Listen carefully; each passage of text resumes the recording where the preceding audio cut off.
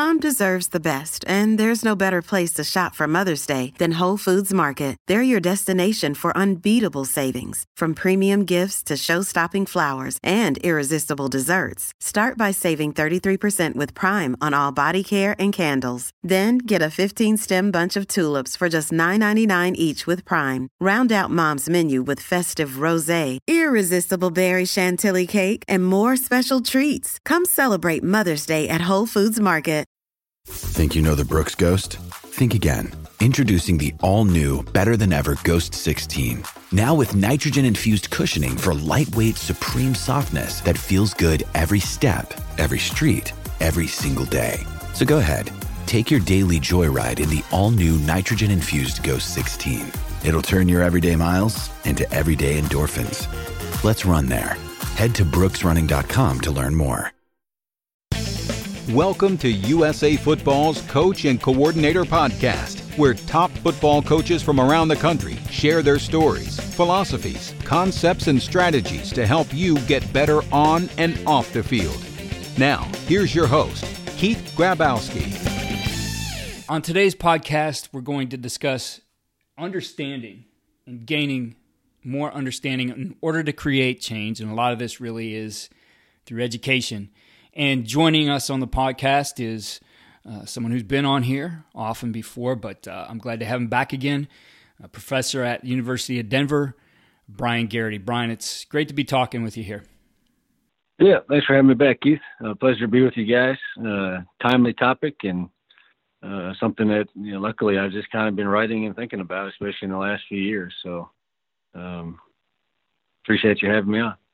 Yeah, and for me it was seeing a post you had on Facebook about the chapter in your textbook that you just wrote for coaching education that was released early and is out there for everybody right now. And I think for me, it actually created more understanding for me. So I appreciate that you wrote it. And I want to discuss and go over some of the things in that chapter today.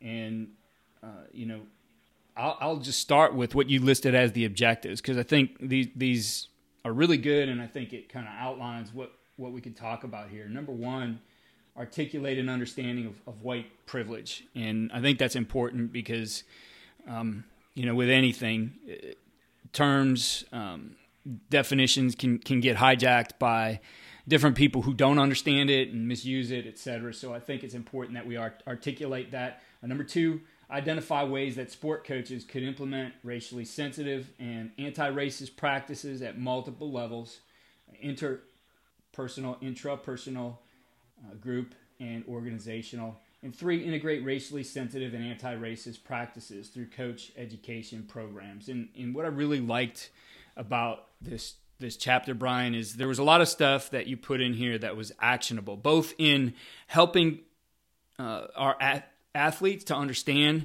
some of these concepts. And I think you have some very good exercises that coaches can do, but also as we come out of this, highly sensitive time, a time when there's a lot of I think people on edge and back and forth at each other, that we do have to come out of this with something that's actionable. We have to do something to create change. It's not just I'm going to go donate to this cause or that cause, or I'm going to go out and just I'll protest and hold a sign. Like, at the end of the day, none of this matters. I think it's important that people see this is upsetting, that it's not okay. But at the end of the day, if we don't do anything to take action to change it, we got nowhere. Yeah, for me, when I hear you talk about these things too, right? Nobody wants to be, or at least I don't want to be like the professor. I was a coach and coached for years, and then I just enjoy writing and doing research, and the life of being in the academia and higher education fits for me. So I still love coaching and being around athletes and working with folks, but I moved away from coaching in order to kind of do this work, and I didn't want to do the same old stuff. And this chapter in particular is easy. I talked about myself because I have the safety net of being a professor, now a tenured professor, and a very supportive department in college that is interested in this work. So I don't really face a blowback, and I think about teaching our students, and they possibly do. When you post stuff on social media or you talk about some of these issues, and if somebody doesn't like the way you speak about it, right, you can get fired or discriminated against, and maybe they hold a grudge or they won't give you a recommendation. So for me, I always want to be applied, and I enjoy storytelling. And in this chapter and then other work that I've done, I've tried to do that, showing the reality of it in everyday life. In this, you do point out in the beginning of the chapter that it is, the focus is about race, and I think it's important we focus on that right now, but it's acknowledging the importance of intersectionality, right? Which means a way of talking about how different identities overlap and intersect within a system of power that privileges some and disenfranchises others. So while we focus on race, this isn't just bound to only that. There's a lot of other things that we can look at too. Certainly our conversation today will be more about that, because that, I think, is important to discuss right now, but this extends beyond that as well. But we'll take examples of us, and I grew up in, I live in Denver now, but I grew up in Cleveland, Ohio, and my mom's family came in from Russia. They were fleeing persecution there as Russian Jews, and she ended up marrying my father and had me. And my dad's family is Irish Catholic from Ireland, had one generation in New York. And if you grew up in the east side of Cleveland, for me, right, you just grow up. You don't realize that you've got a high Jewish population, all sorts of kind of religious Jews too, Orthodox, conservative, Reform. You've obviously got in city areas and around you more Christians. Then you've got a strong Irish Catholic. You've got Italians in Little Italy, downtown Cleveland. So you've got this wealth of kind of white European backgrounds and people.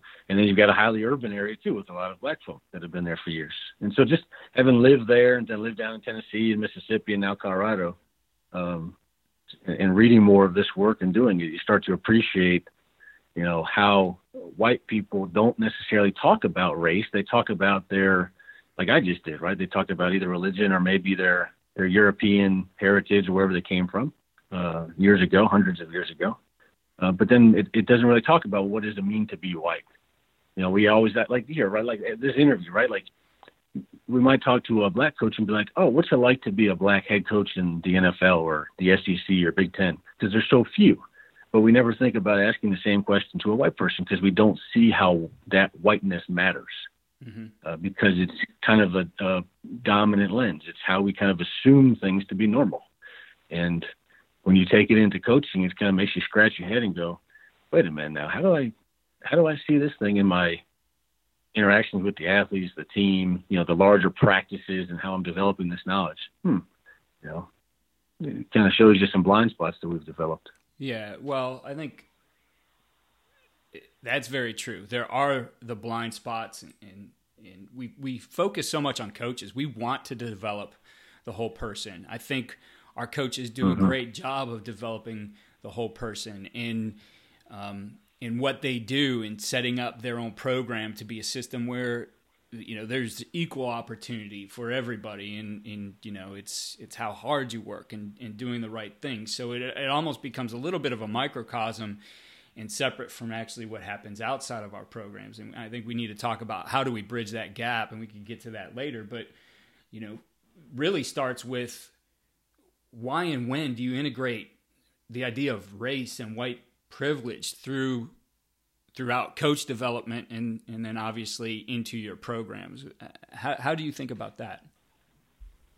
Yeah. I give one example. So I just want to pause and lead into, I think you're displaying too the curiosity and openness and how this can be polarizing.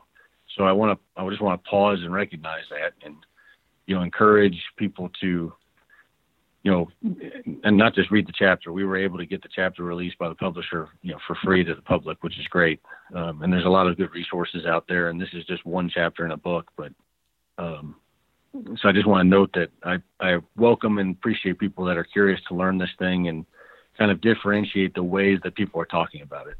And they don't have to bury down and get resistance. It's good to think through this thing, and it may change and it may add to our current understanding of things. So this is one example. I'm looking at it right now in the book of, and I can remember this so clear. I was talking to, this happened to be a baseball player. I can give you 2 quick stories. When I was in grad school at Tennessee and studying cultural studies and education. And again, we tend not to think about it because we assume that maybe everybody has the same experience in school. And when I give you these 2 examples, and then we can clearly kind of look and go, wow, that's not this, the same experience I had. And then the one baseball player, we were out working out in the indoor facility. It was actually just the 2 of us one-on-one. He had to come in for a private workout or something like that. And we're talking about Band-Aids, and he kind of looks at me and he's like, yeah, I've got, the flesh-colored Band-Aid on. And he kind of said it like it was an insult, he chuckled, kind of, but it was one of those like cringes, like it was a hurtful chuckle, because it's a peach-colored or, a beige-colored kind of Band-Aid. And obviously he had real dark, brown skin. And you realize, like, man, I never realized that when I go and look at the flesh-colored Band-Aids or put those things on, that you assume that, it's white skin. And it's not. And it doesn't seem like a good deal, but that guy's embodied, his visceral reaction was like, this is not cool, right? Like, this is obviously somebody that it wasn't thinking about my skin color. And it doesn't take a big jump to change the name of the Band-Aid to say, brown Band-Aid or pink Band-Aid, or just not even put it on there, just have a color, box if that's what you wanted to do, or just not call it flesh colored because it doesn't reflect everybody's flesh. Mm-hmm. And then that's one. There's another one, and this is a great one and more applicable to football and student success and athlete success. I remember studying critical race theory, right? And the same thing, you kind of hear these things for the first time and you're scratching your head going, man, what are they talking about? Like, this is weird. We're all equal, and I don't get this stuff. And so you're like, okay, well, how do I have this conversation, and how do I bring this up?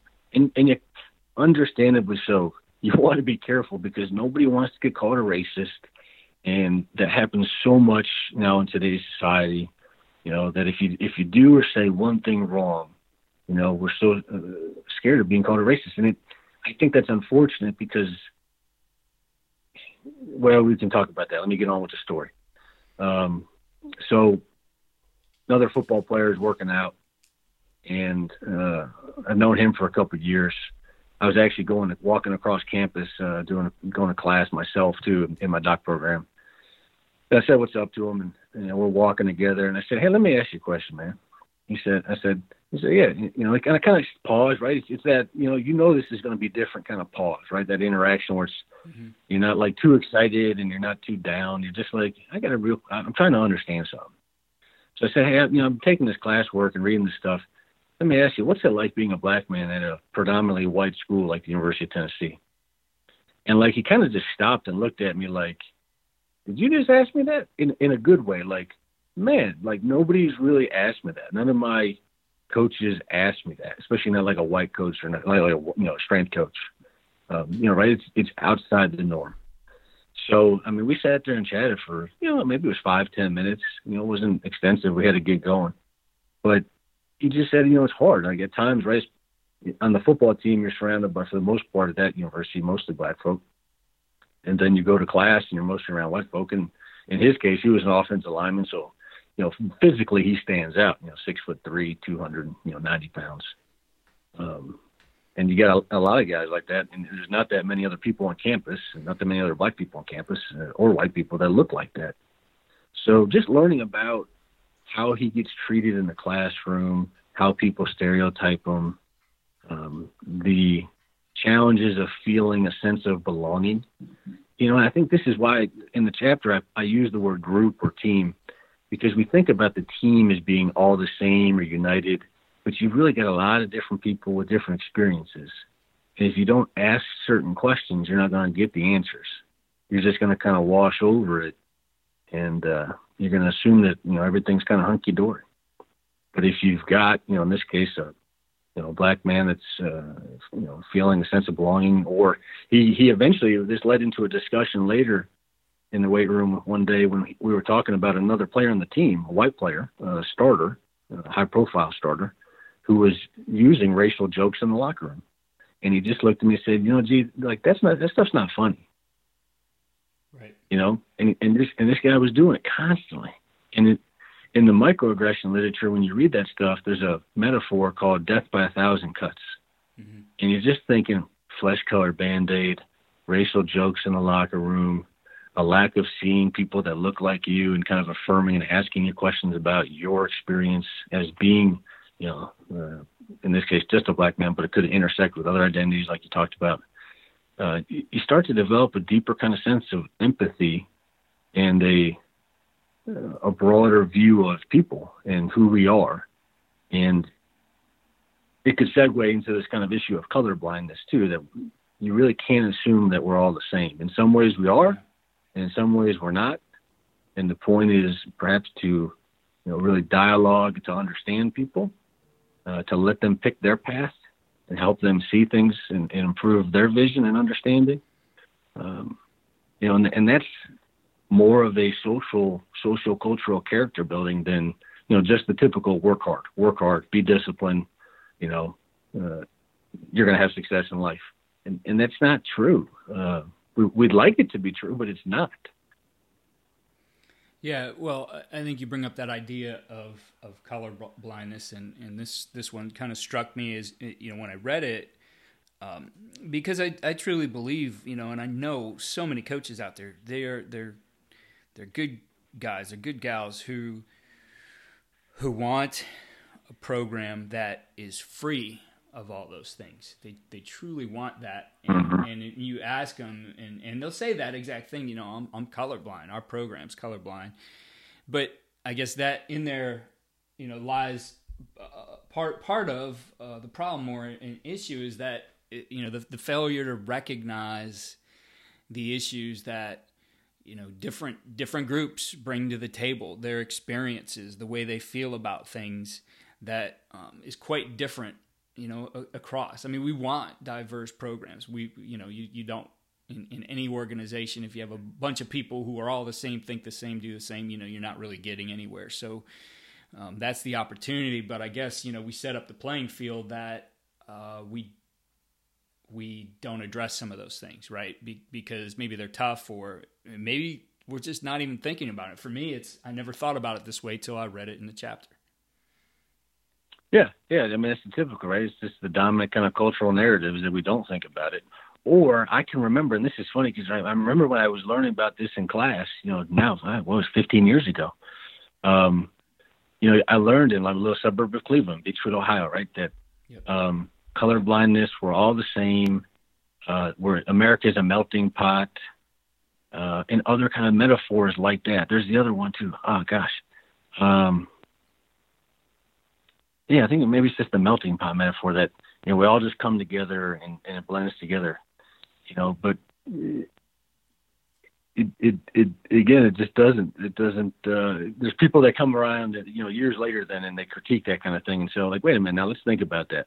Let's think about how that homogenizing of everything and who that really works for, who that serves, and is that desirable? In some ways for unity and for being together, and America's unique in that sense, having so many different people here.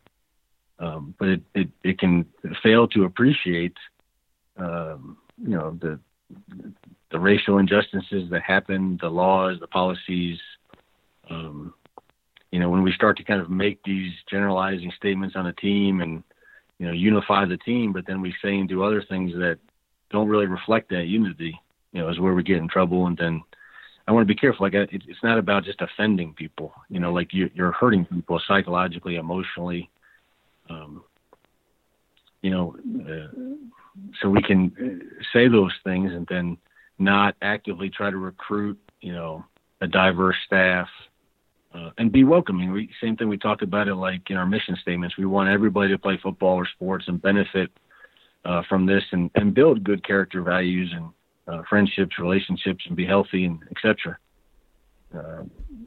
but these types of things never tend to include, social issues. Right.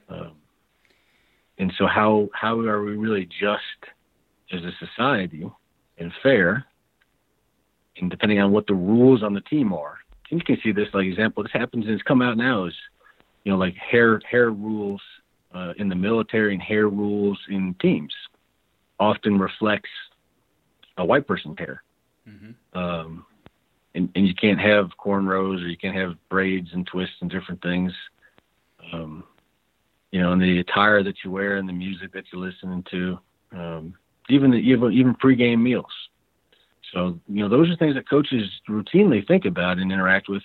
And it has changed in years too, where coaches now at practices for years have been listening to music or pumping music out there, or even dancing, or, doing so-called fun things, or changing the meals to adjust to people's geographic and cultural places, right? If you, I remember I learned this the hard way too, trying to order meals for teams down to Tennessee that if I got something the guys did not like, or they looked at it and was like, what is this nonsense? I would hear about it from them. So you realize, wait a minute, culture is a big part of the food that we eat and how we bond as a team.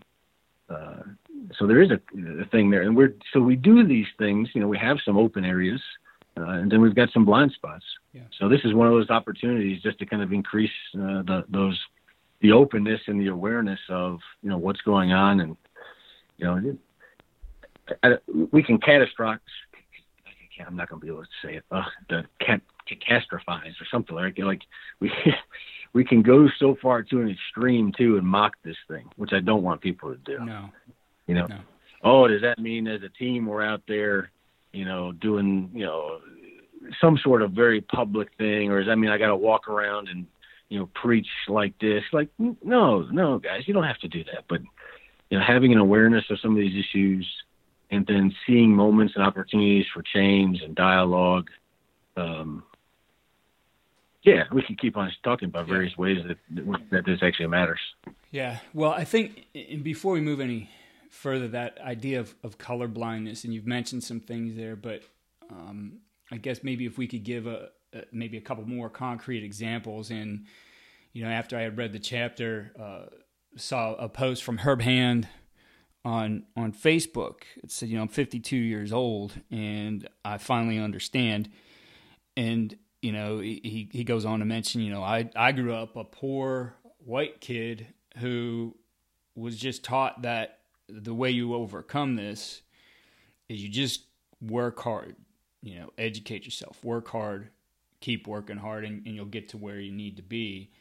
And so that probably is true for a lot of people, but there's other experiences, as we say, that the people are bringing to the table, that there's those obstacles, there's those things that you and I maybe hadn't thought about when we're looking at this, in this idea of color blindness, and we're all the same, that everybody's not necessarily coming to the table with the same experiences, that we need to recognize that. We need to understand that.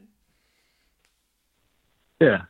Let's point out a few of these things and some of these interesting contradictions. Real quick, there is an interesting book too called Race Matters, and it kind of in contrast to color blindness is trying to explore how race does matter and not trying to kind of say that it doesn't. Mm-hmm. And we know, right? In I think it's Jane Elliott, I believe, does the blue-eyed, brown-eyed experiment. That's pretty interesting. And then you also touched on kind of this idea of meritocracy, really, that if I work hard, good things will happen.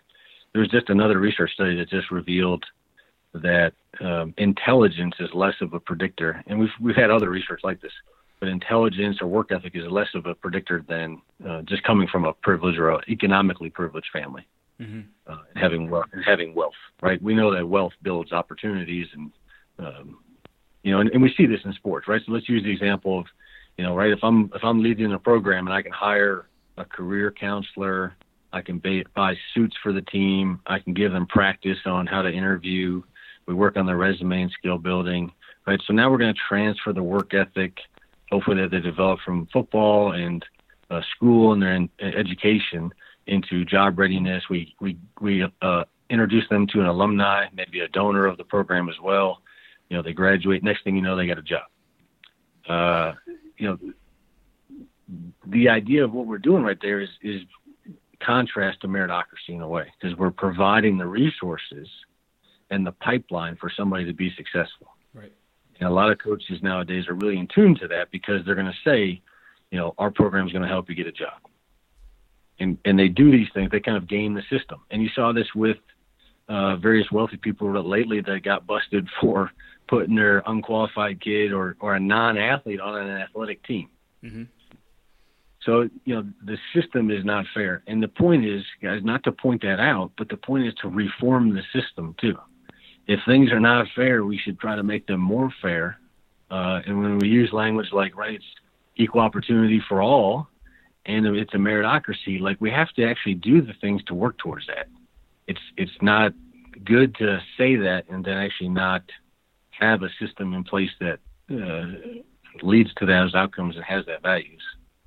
And all of the things we just talked about really kind of fit into that whole idea of developing our own intrapersonal knowledge about race. So, whether it's, I do think we need to read. I do think there's some good books out there. I'm constantly right now searching for those and trying to figure out what should I read. And, so that's part of the process. We have to have that interpersonal knowledge that we develop. And that when we look at coach education, that we make sure that our young coaches coming into this are developing that as well.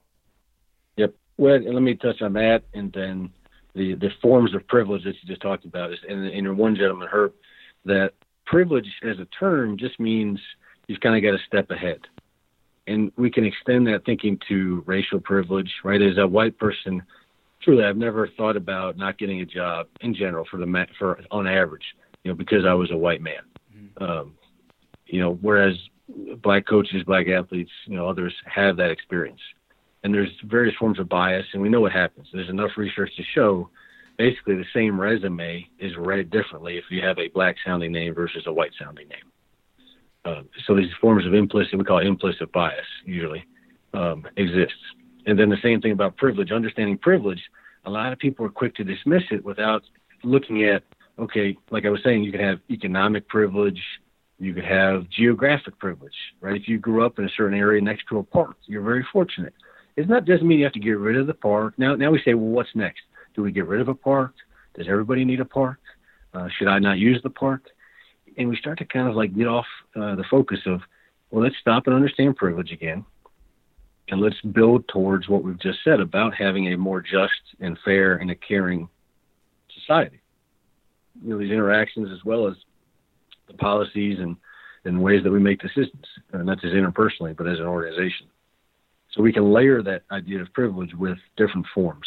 The same thing and these are uncomfortable conversations because we don't know it, and we don't talk about it. So we can segue it with coaching education that you brought up, that when you think about intrapersonal knowledge and reflective practice, I had this conversation yesterday with one of our students, because a lot of those frameworks don't actually include identity, sociocultural, intersectional issues. It's, what's your problem? My problem is the athletes aren't motivated. Okay, well, what do you know about motivation? Maybe not much, or I read one book on it. Okay, well, let's look at different research and theories on motivation, and let's look at, the intrinsic, extrinsic motivation, and blah, blah, blah. And a lot of this stuff doesn't actually stop and say, maybe the problem isn't motivation. Maybe the problem is it's a lack of cultural awareness to, say things and do practices that are more supportive and therefore more motivating towards people. Maybe they don't have the resources they need to be successful. And it's not just a so-called, motivation problem where, they've got it or they don't. So a lot of those frameworks for interpersonal reflective practice are almost kind of gender or racial neutral, colorblind. And so trying to help coaches see these things, and even ourselves trying to write about this stuff in sport, because it's just not so heavily talked about at all. And you can think about the state clinics or the national clinics that you go to, and the popular topics that coaches talk about is X's and O's and maybe leadership. But again, leadership is so often defined in a non-identity, a non-inclusive way. So I think this is a really great opportunity to kind of be thinking like this and exploring new ways of thinking. Because, again, if all you're doing is hearing the same stuff, you're really not growing at all. So, Keith, I'll mention for the people that are listening that we just got interrupted by your dogs barking. And I'll talk about that as a quick example of, right, like imagine you're at home, right? Because so many people are at home right now because of COVID and you're stuck inside. Well, what if you don't live in a nice place? Or what if you've got, like dogs or kids or multiple family members, an extended family, and you're trying to study, you're trying to work out, maybe there's people that have been laid off and they're uncertain about their future. All of these things, and we know that the statistics are showing that this is affecting people of color and lower income, lower wealth people more. It's harder, right?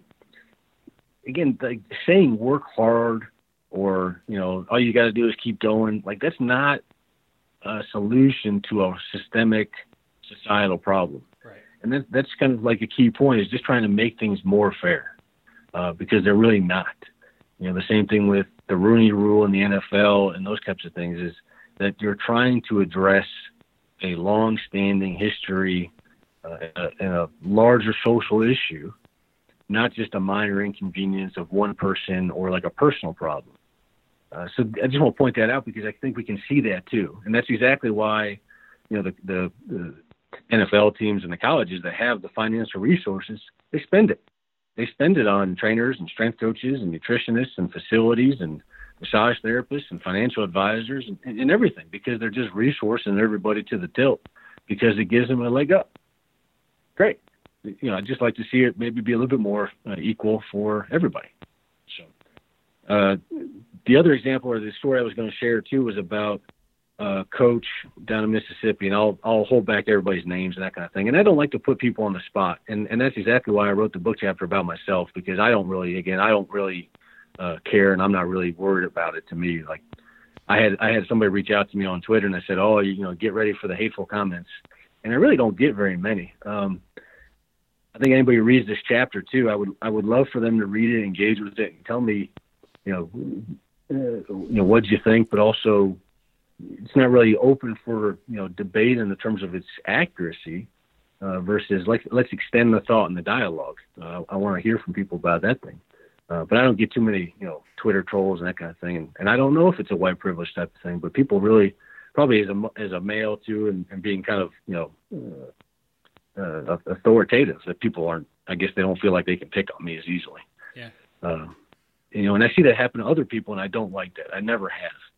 And I took the coach's message in high school. I'm getting off track, but I'm coming around. But when the coach says you take care of of yourself and other people, you stick up for the little guy. And as a member of the football team or anything like that, you don't pick on people. You're probably bigger and stronger. You don't pick on people. You stand up for the little guy at school and you help everybody. And there's examples of that. There's examples where bullying still happens. So anyway, it kind of brings it up, and I want to mention that. So the story was, when I was coaching down in Mississippi, one of our coaches had a friend, an older gentleman, pass away. And the coach at the end of practice one day, and we had about a 50% kind of black and white team, a little bit of other ethnic and nationalities in there, but at a smaller rate. So of the 70 players, it was, let's say 45, and then 10% in other categories as we would categorize them. But the coach really gave this 10-minute long, guys were circled up, but they weren't just circled up and looking at the coach because they had to, because the coach, it was the head coach and it was his authority. He started talking about his friend, who was an African-American football player and person and a great guy. And the coach you could tell the love that this coach had for this man. And they played football together at junior college and stayed in touch. And, they all did their things and this and that, and eventually died. And this man too was also, I think, the first black player on the team. I don't know if it was a whole conference wise, but almost like a kind of like a Jackie Robinson type of story. And you can think about Mississippi back in the 50s and 60s and 70s and that sort of thing, and just listening to the coach speak with such admiration and affection, the sort of not hard, tough guy routine that we so often get, but a really deep care and empathetic in a relationship, to know this man and to see what he's done and what he's overcome and how he struggled and how today, and he connected it eventually to the team and said, look around you, look next to you. The fact that we can all get together and do these things is because of progress. And so it's, while we want to look at our current day and age, we want to also celebrate that we do have things that have gotten a lot better, but we also have work to go. And that's not an offensive or a controversial thing. That should strike us as like, yes, good. Like, wow, they had their issues of the day. And eventually, after, some people got killed or murdered or, really struggled. We're not like that anymore. It's different. And in different ways, we have different ways that people are held back. But that on the surface level is a lot of growth. That's improvement. Let's celebrate that. Let's eulogize that. Let's have those moving stories. But let's also be critical about our current age and not put our head in the sand thinking that, well, that was years ago and those sorts of things don't happen, because they still do. I mean, I lived in Mississippi for 5 years, and there was a black man at the time that was dragged from the back of a truck by a chain and killed. So it may not happen, to the same extent, but these types of things happen. They happen to people of color. They happen to, women. They happen to people that are trans or gay. And those folks get hurt more than other people. And, we can't sit around and say, we're going to build character and we're going to care about other people and you got to stick up for everybody and not help uplift people. And, that really shouldn't be a controversial thing. How we go about doing it and the steps that we can take are going to vary. But the idea that we're going to be critical about ourselves and, try to really help the world be a better place through greater equality and uplifting people, for me is the foundation, and that's the message. And, I think you shed a lot of light here, and certainly for anybody listening, there's more work to be done than, what Dr. Garrity's talked about. But, looking at this and then extending it to being able to now start to take action on this. We understand better. We're continuing to learn more about each other. How do we start then making this something that is actionable for our programs? I know you do it as far as coach education. How do we extend that to our programs? And then I'll ask you a little bit later, maybe the idea of then once, I've said our programs have always been great examples, but this is something we need to address. Then how do we extend that to the larger community? So we'll get to that part next. But how do we start taking some action on what we learn? I really wish there were, and this is where I need to continue to improve, because it has gotten me to the point where I think of programs or interventions, educational opportunities, et cetera, to where we can invoke this change. And there are plenty of examples, and we often, and it's such a big question, we often think of like a magic wand solution. And if I could wave that wand, I'd just go ahead and do it. It's not like, okay, it's not the X's and O's. And this is what we have to appreciate about in coaching education, is that these things are fundamentally different. If you want to, I always say, if you want to learn how to squat, right, do a back squat, I'm not just going to tell you about it. You're going to squat. The same thing, right? If you've got 10 guys in the box, you may want to try to throw the ball, right? You can kind of understand these principles, yep. But that's tactical or physical sort of things. Here we're talking more about a social psychological thing. And so let's appreciate that these things are different and not maybe use the analogies that I just did as an equal thing.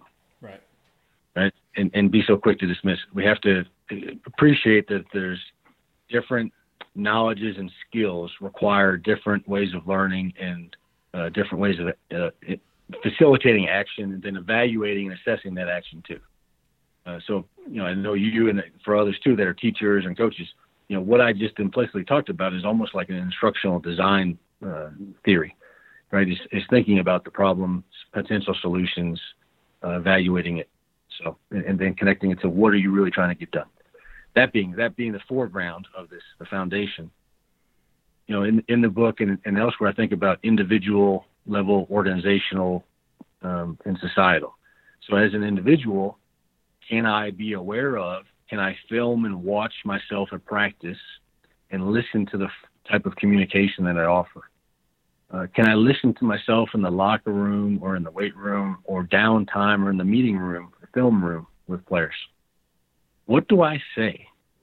And more importantly, we can get at the difference between intention and impact. I might intend something, but the impact of it might be something greater or something different. So again, we have to remember this isn't about just you. It's about the relationship you have with individual players and others. Right. So if your impact on, a young person is such that it hurts them or you think it might hurt them, you may want to ask them or talk to them, about these types of things. How do you want to be talked to? How do you want to be coached? And what's good for you might not be good for them. And that can be a hard thing. It's a really hard thing to juggle when you're coaching, 10, 20, 100 people on the, depending on what position maybe you're coaching or if you got the, coordinator or a head coach. So there's one example of an individual level kind of thing is looking at that communication, and you can have people, you can have meals. I mean, this is one of the greatest things back in the day too, is to have those cultural meals, get together and do that type of thing. You can even intersect this with motor learning and feedback. That when you're looking at trying to develop somebody's skills, what sort of, cues and instructional metaphors are you giving? And are you resonating with somebody that resonates and is meaningful for them?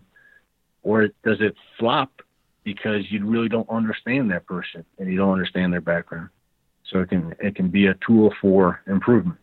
Yeah, I really love that idea. I mean, you mentioned, filming yourself in practice, when especially you think about your individual period, when you do have those players on the field that you're coaching up. And I think sometimes, with any kid, this has nothing to do with race, we hang our hat on, well, I coach them hard. They know I love them. But, what are you saying? What are your words?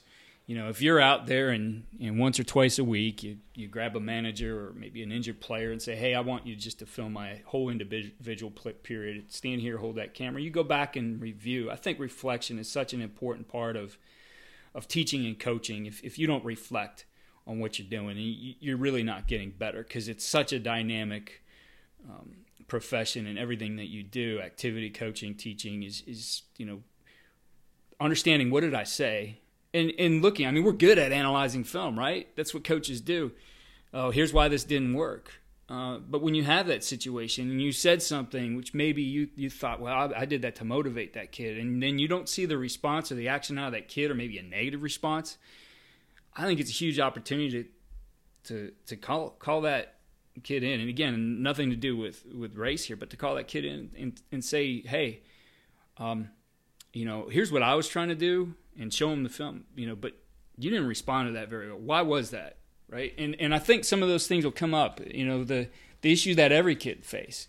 I mean, we won't get into it today. We had talked about it before on this podcast, but, sometimes it's even mental health issues that we're not aware of. Mm-hmm. Right. So all kinds of things. And I think just that opportunity, though, will really help you understand in this regard and what we're talking about with race, maybe some of those things that we incorrectly assume. I mean, the mental health issue is interesting because, again, we know that, less privileged groups, people of color, et cetera, have less, well-being, and they suffer from various mental health issues as a result of race and discrimination. Imagine now you have a coach, though, that is aware of that, mm-hmm. and that can affirm, in a subtle way. Like, and again, we call these microaffirmations. If you can say to an athlete, a couple of things. One, like, hey, I might not understand everything you guys are going through and what it's like to be you, but I'll listen, right. And I'm here for you, and I'm here to dialogue and understand, and I want to understand. Yes, I'm still coaching, and I still got to coach you up, but that may help us all get better. And what a privilege it is for me to be here with you guys, to be able to coach you, and for all of us to get together and do this sort of thing and have this experience, to grow on the field as well as to sustain relationships and grow off the field and be supportive, building community. And another thing that stood out to me too is when you said that, is one of the things the coaches could reflect upon too is their communication or their ways that they frame to athletes, the athlete's success. For example, there's some research that shows coaches in society tend to talk about this great white warrior, hardworking athlete versus the naturally gifted, black athlete. Right. And that is really to use the language, it would be a racist assumption. It would just be wait a minute now, guys. To think that a certain athlete is only physically gifted and exceeds because of their physical gifts, specifically because of their skin color. Like, that's really problematic and offensive. And you can think of examples. And again, it's not to say that anybody's in the wrong here, but this is a kind of a discourse or a way of knowing that's out there. And that, that was used years ago, not as much now, to really harm black athletes. They weren't, right? We never had black quarterbacks because it was assumed that they weren't smart enough to do it. And that kind of stuff, right, has gone away as we've kind of been more understanding, and we realized that these were really good athletes, and it'd be silly not to have them as a quarterback. But that kind of language of whether non-intelligent white quarterback has faded away to some extent. Mm-hmm. And those are the sorts of talent identification or theories of excellence that we got to critique, and that we may find them slipping into our coaching rather than a more thorough understanding of really what's going on. Yeah, I think in extending that kind of idea to the coach, and it came up on the podcast the other day I had with the title of it was Build the Bridge with Kahari Hicks and Max Stevens, and we were talking, and I can't remember if it was on air or off, but one of those coaches made the point, like, there's this misconception or stereotype that a black coach is having his success because he's got more talented athletes rather than he really knows his stuff. Yep. Which is again another one of those that's incorrect. It's wrong, but that's what's out there. It's out there. We'll give a shout out to Heights High. I don't know if you know it, kid. That's my mom's old school district. Okay, I knew you were an East Sider. I didn't know exactly where. Yeah. So I grew up in a town over. Cleveland Heights University Heights is next to Beechwood, but my mom was eventually she was a teacher, principal, and then superintendent of Heights High. Well, we'll give a shout out to Beechwood too, because Coach Creel, who's the head coach at Beechwood, Damian Creel, he's actually involved in the Build a Bridge project too. He just didn't appear on the podcast with us. Yeah. Damian was the senior when I was a freshman. I went back for a game. I think it was last year, 2 years ago now, and just saw him for just a minute. But yeah, you look at that and just going like, that diversity, especially like Heights High. Like, if you don't have that diversity in your staff to interact with the kids. I mean, the kids and people, we know this too from research, that people generally kind of gravitate towards people that look like them.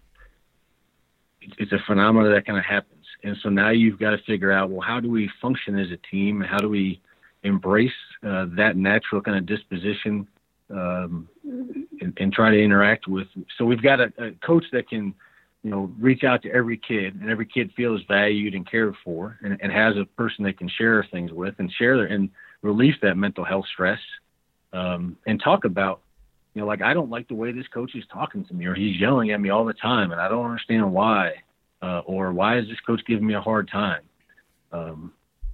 And if all your coaches kind of look like white coaches doing that to you, and you're a black man, like, that's a different experience. Mm-hmm. So yeah, I think it's a great case of how you would, and the same thing, not pigeonholing certain coaches in certain positions, because the other thing is, right, we get these black coaches often get labeled as just the recruiting coach because it's their job to go out and recruit the black kids versus actually become a coordinator and a head coach. You're good enough for that, but you're not good enough for the coordinator head coach position. Like, come on, guys, give people a shot and grow them and don't hold those assumptions against people and, the things to be aware of as a reason why you don't see them in these positions. It's not a lack of ability. It's a lack of opportunity and subtle forms of discrimination. Yeah, no, exactly. And we kind of got off track as we got into some different examples. I know we mentioned the intrapersonal and interpersonal, organizational and societal are another way that you look at this as well. Yeah, well, I mean, as we're talking about that, who's making the decisions? The head coaches, maybe the athletic directors and owners, or maybe there's some sort of advisory board. And what's the composition of those types of things? We people like me and that kind of do this work.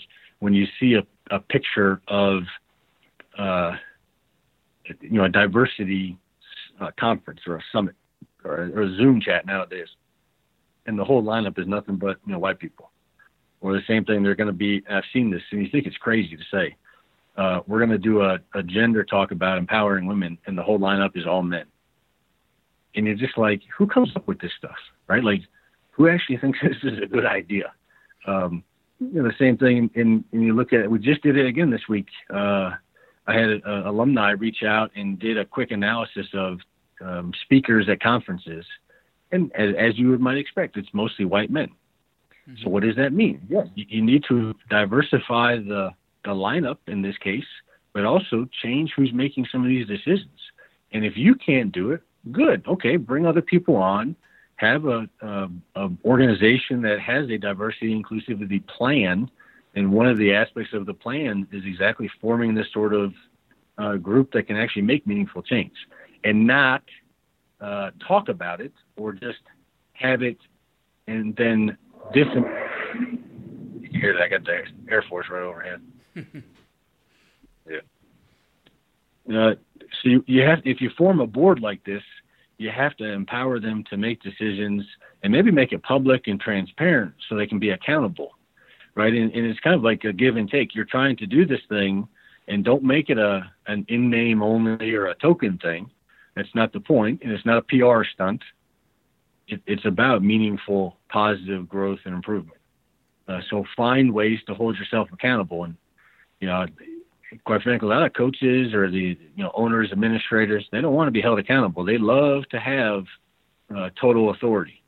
They'll critique it on one side, but then if it comes to them, I don't want that. That's not good. I mean, the other guys, like, guys, build the system, right? If you think that the so-called founding fathers had a great system, build the system to have checks and balances, because there's pressures and people are going to make mistakes. So build a better system. Do it. To wrap things up, Brian, and this is something I think, again, we're trying to learn and discover what we can do better here, find ways to make a difference in our teams, in our communities.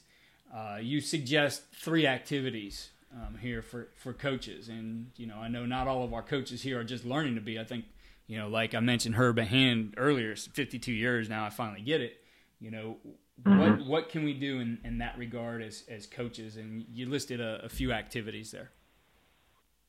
Well, one, actually, it just came out. I just saw Dr. Joe Fagan has this book called The White Racial Frame, and then the new edition just came out. So actually, I just recommended that to my dad too. He's how old is my dad? He's 80 years old. And so it's probably the best book to understand, kind of like in a really thorough way to understand whiteness. There's other good books out there. I would also just read too and read about, like I mentioned Cornel West and Race Matters, and there's a variety of other folks in the book. Read books by other authors that aren't like you. And, go back and look at W. Du Bois.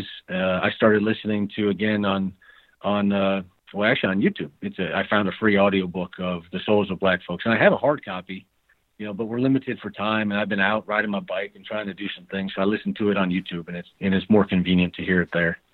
And you just start going and thinking like, man, like, this guy was maybe talking about 100 plus years ago, but what are the contemporary people talking about? What's their experience like?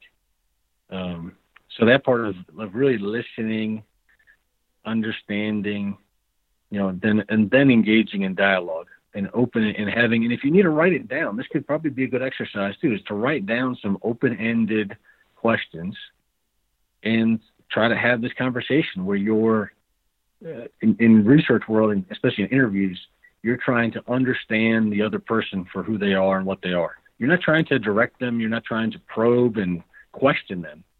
And that was a really useful thing. I did this training program called Sustained Dialogue a few years ago.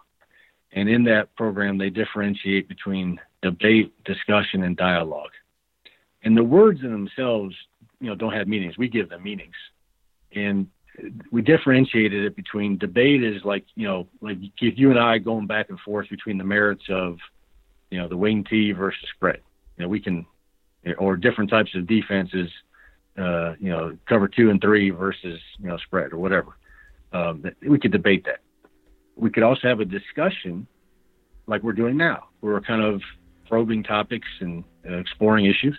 We could also have dialogue where we are more engaged in understanding the other person to eventually build a relationship towards an outcome of greater improvement in the team process.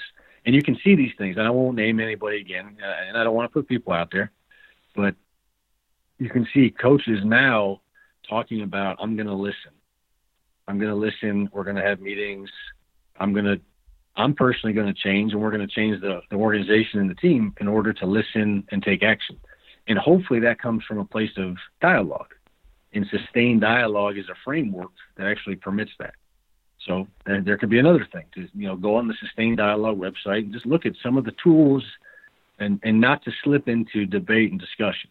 And that really is what so much we do nowadays, and why nothing gets done is we're too busy attacking and posting and tweeting and, throwing around barbs and parroting, nonsense that we hear from somewhere versus I'm a human being, you're a human being. We are all relational. I want to interact with you. How can we get together and understand each other to get on the same page? I saw it. There was one public example in Colorado too. First black coach of this one rural school took the team over recently to the police department. So there's the next level, Keith, right? Like that's the societal, moving from just your organization to the larger community, right? Bring in, and again, you got to be careful about it just because, bringing in the police can be really traumatizing or hurtful if it's not done well. And I kind of believe, I think like most people, that there are fringes and there's forces in the media and there's, individuals and groups that are very inflammatory. And I think most of us, quite frankly, and having lived in 4 different states for years, I think most of us are trying to figure out how to bring people together. And so, you can take your team to the police department or bring the police department, and officers to the team and start to build relationships and dialogue and to understand where each person's coming from and how do we have a dialogue then about a safe society that helps everybody, and what does that look like?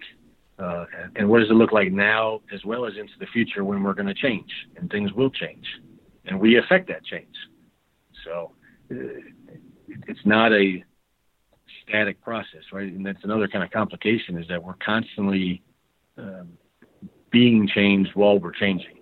Right. Well, I know the chapter is out there, and I would share the address, but it's kind of a complicated one, so I will put it in the show notes for coaches, and I really encourage you to read this, to share this with your coaching staffs, to share it with coaches of other sport in your building, because I think this is a really good start here is, again, starting that understanding, that education. And as I mentioned, Dr. Garrity put some activities in there some steps that you can take, because ultimately, the understanding has to lead to some action here.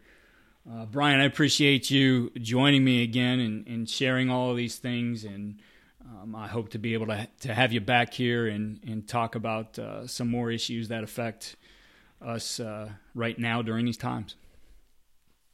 Yeah, thanks again for having me, Keith. I know we mentioned the book, and I hesitate to promote. And if anybody's ever wondering, you don't make much money at all, and I haven't gotten royalties.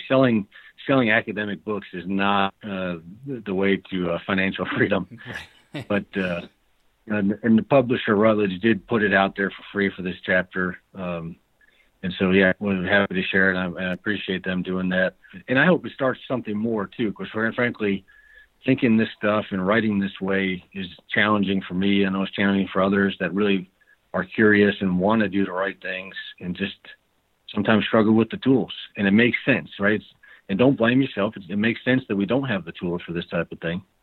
So, yeah, thank you. I thank USA Football, others for listening, too, and trying to do these types of things in a constructive manner. And again, I say that like that, we don't all agree on what's constructive, but, we can take baby steps and grow, and eventually it's going to pay off one way or the other. It might just be with you. It might be with, one player. It could be the team, the organization, the larger community, but, staying around and not doing anything and being status quo, that's one of those times where you're going to look back and go, and regret it. You're going to go, I wish I would have made a change, and I could have made a positive difference in my life and the life of others, and it actually made a greater impact, I think, in the public good.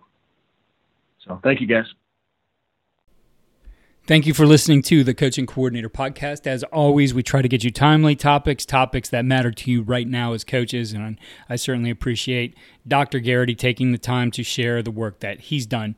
Please stay tuned for our preseason series, which will be coming up, our training camp series, as well as other great guests on the podcast.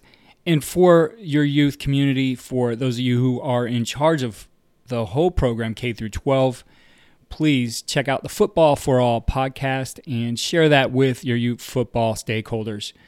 If you are looking for systems to train blocking, defeating blocks, and tackling, check out footballdevelopment.com. We have our 3 systems there, including our free shoulder tackle system, which was put together with the Seattle Seahawks, also known as the Hawk Tackle. Again, that's at footballdevelopment.com.